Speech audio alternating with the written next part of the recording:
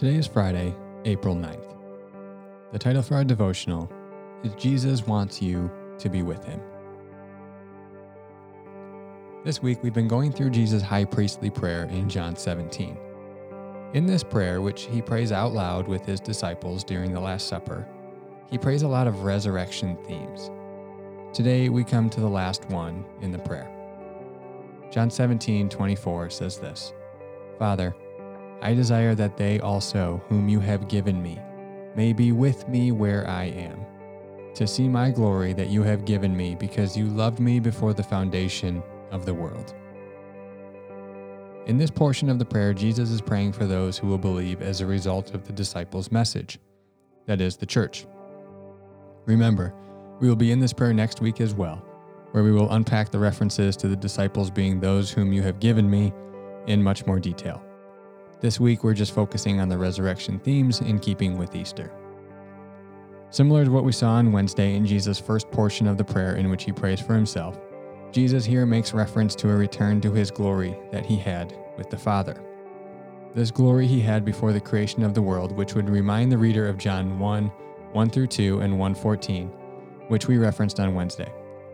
The disciples and those who will believe in Jesus have witnessed this glory in part, but it pales in comparison to the true glory of Jesus in his pre-incarnate and post-resurrection state.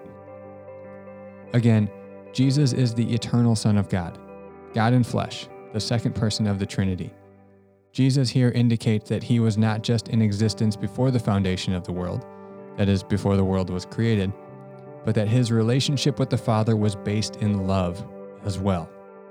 The Father's love for the Son is the reason for the Father's gift of glory to Jesus. The intimacy of the relationship between the Father and the Son is infused throughout this entire prayer. It is impossible to miss. Here, it comes to the forefront. Jesus, the Father, and the Holy Spirit have related to one another in perfect love for all eternity. This mystery is difficult to imagine, but beautiful in its implications. The Godhead exists in a perfect, eternal love relationship. God was never lonely.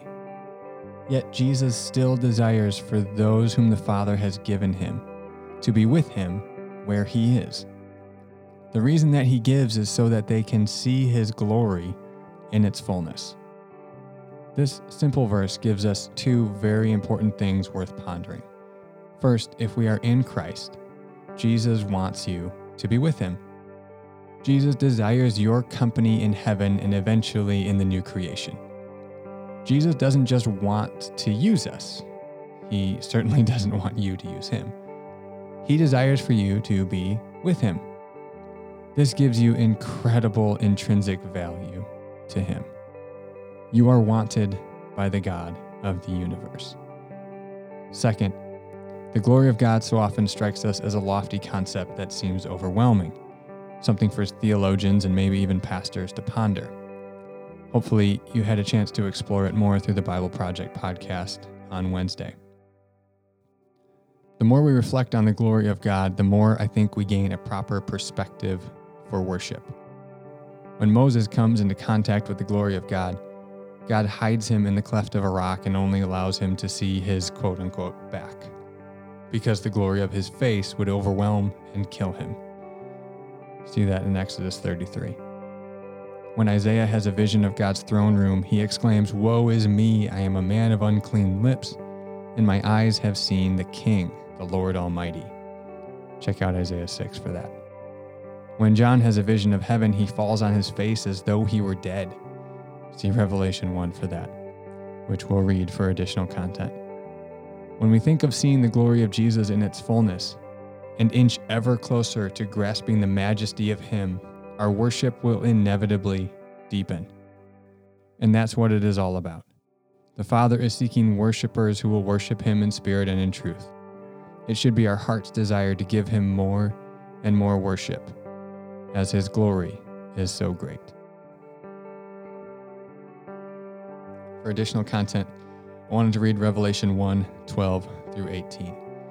This passage in Revelation is John's vision of heaven, and as Jesus here in John 17 in the high priestly prayer is praying for the believers who will believe on account of the disciples' message, to see his glory and be with him forever. I thought this would be appropriate. It says this, "Then I turned to see the voice that was speaking to me.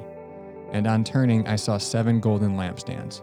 And in the midst of the lampstands, one was like a son of man, clothed with a long robe, and with a golden sash around his chest. The hairs of his head were white, like white wool, like snow. His eyes were like a flame of fire. His feet were like burnished bronze, refined in a furnace. And his voice was like the roar of many waters. In his right hand he held 7 stars, and from his mouth came a sharp 2-edged sword. And his face was like the sun shining in full strength. When I saw him, I fell at his feet as though dead. But he laid his right hand on me, saying, 'Fear not. I am the first and the last, and the living one. I died, and behold, I am alive forevermore, and I have the keys of death and Hades.'" Reflection time today, simply reflect on that image of Jesus that John had in Revelation 1. Read over it again perhaps today, or just rewind and listen to it again. Imagine the glory, the beauty, the majesty and the power of Jesus.